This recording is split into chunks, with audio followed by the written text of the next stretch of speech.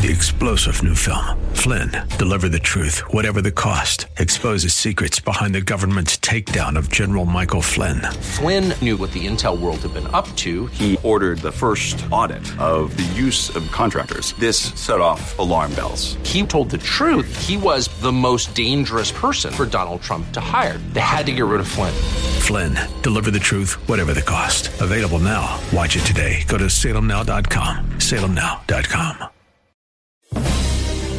And now, we return to the purveyors of real estate knowledge, your Real Estate Chalk Talk.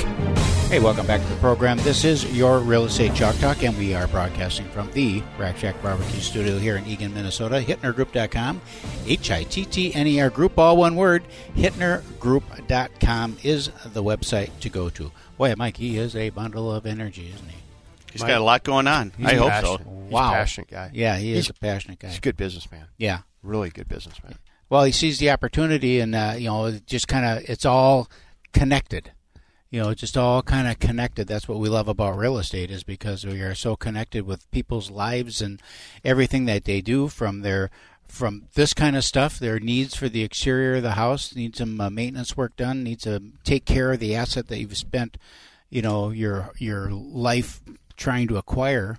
You have to take care of it, and always looking for good vendors that will help us do that and share our values as well. And the work that he's doing with the I forget the name of the organization where he's coming out of guys coming out of prison. I mean, you expect these guys, they pay their dues and they come out on the street. Well, you got to give them an opportunity then to not go back in. Yeah. We see so much, Keith, that the system is set up to have these people fail so dramatically, and Jen just comes back all the time just going, setting them up to fail, setting them up to fail, setting them up to fail. Mm-hmm. And there's a lot of truth in that. So I love what he's doing. I'm just sending my assistant a note here to set up a coffee with him, because what he's doing, that's the hands and feet of this deal. Yes. Right? Mm-hmm. Hands and feet, doing the work, helping people get set up for success. Mm-hmm. Right? Well, and paying them an honest wage, something that they can. Well, that's awesome, isn't it? Yeah. That's awesome. All right, so I had a couple. I had some closings this week, so you got to get the dress pants on and get the shirt on and get the sweater on and all that kind of stuff. Felt like a sausage. Did you? Pretty much like a sausage. Oh, you look like one. So it's all. No, I'm just kidding. Yeah. So you going to attack that first of the year? You're just going to kind of ride this deal out for a little bit, and then first of the year we're going to hit it hard? Or There's going to be a new program. There's going to be a new plan. I can't wait to hear what it is. I thought keto thing. I thought you were hitting the keto thing really hard. Well, it's kind of hard to do keto when you've got cookies and pie. But you don't at your house? More than you think. Really? Well, yeah, because like this, last week my daughter came down from Three River. She's a wonderful cook. Is she? Oh, yeah. So she's making pies and sweet apple pie and pumpkin pie. And you love that, but you have to eat it in secret, which is really challenging. You do have to get up early in the morning or late at night. And Sheila says, "I'm going to head to bed." That's fine. I'll be in a little bit. No, she's pretty good about she gets it this time of the year, but it is a challenge. You go to the office, and there's always a wad of stuff at every office that you go to, and it's. I have a hard time saying no to that kind of stuff and justifying it just brilliantly because of the time of the year. You've earned it. Yeah. Anyhow, so nope, it's going to be all going to go back to the Rack Shack diet probably, and which is basically keto for me. Mm-hmm. Just meat and potatoes. Portion control, meat and potatoes. You're in planning, Calvin. You did a thing with your group. Yep. That you do every year with your managers, and I think what are the kinds of things that they're in general concerned about? You want me to touch on that now or next segment? Yeah, well, now is good. Okay. So what things they're concerned about? Yeah. Just from a business standpoint. I think concern that what the biggest concern I think right now for our team is, and I'll get into it a little bit more in the next segment because I'll talk about some themes and all that. But okay. I think it's just having adequate help.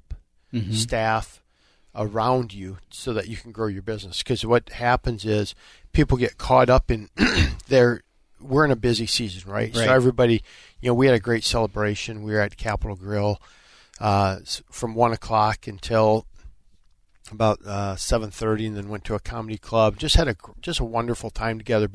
And it was a lot of time just reflection and planning, and we reviewed our themes and stuff from 19. But one of the things that these guys they're so busy, right? That you need staff, and the staff they're not trained day one when they come in, right? So it's really that's the concern of just keeping the service level to where you are.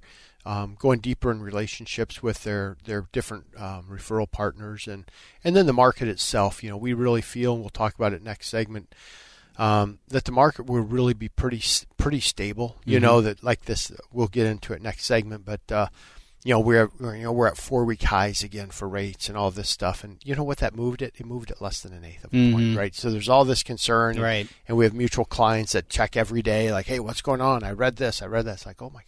It's okay. And we're coming into election year. So I think we're going to, as we do some predictions for where do you see the market, where do you see that, I'll be asking you that next segment as well, on just where do you see the market rates. We think the rates are going to be in that high 3 to low 4, probably in a half-point window. That will be 3.75 to 4.25, and I think we'll live there, for the foreseeable future. For a lot of fronts. How do you see addressing that? Because this has been a common theme that I've been talking with business owners over the last really couple of years since the unemployment rate has come down so much, is finding good help. Because it just seems to me that the good help is all working, and that the people who are not working right now either are not working because they don't really want to, or because maybe their specialties are so dialed in and so niche that they can't maybe find a position, which means that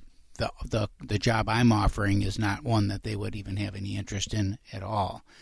So how do you deal with that when you need 10 people and there are 3 people? It's hard. It's really Start hard. with it's hard, right? And then you hire. What we're discovering is that we are going to have to hire great people and train them to do the job versus finding people who are already doing the job and hoping they're great people. Does that make sense? It does make sense. Absolutely. So we just have to develop people into the positions, and that takes more time and energy and effort, and and then the people that are highly skilled, you just have to go. You have to go get them. You have to pay. You've got to pay for it. Yeah. Right. So. Yeah, because in ours it's the same way. I mean, the turnover rate in real estate is legendary, and you got so many people who come in, and they are good people. I mean, they're good people, and they maybe were very successful in the field that they came from, and for one reason or another, they saw real estate as an opportunity for them to be more self-employed and self-directed, and that, great people, but it's just not a fit for them. Right. Well, they didn't know what that meant. They didn't know what it meant, and so they come on and they've realized that it's like you are 100% on your own here. You have no. That's why the team structure is so important. First, talk to that a little bit. Talk about the team structure that you have and how that's been beneficial, and then touch on the market too. Where team structure is good, but to Keith's point, it's all about you. Not one day in the 9 or 10 years that I have been there have Keith called me up and what are you doing? Why are you, when you're making your phone calls and everything else? Now, if I go to them, they will help me create that structure.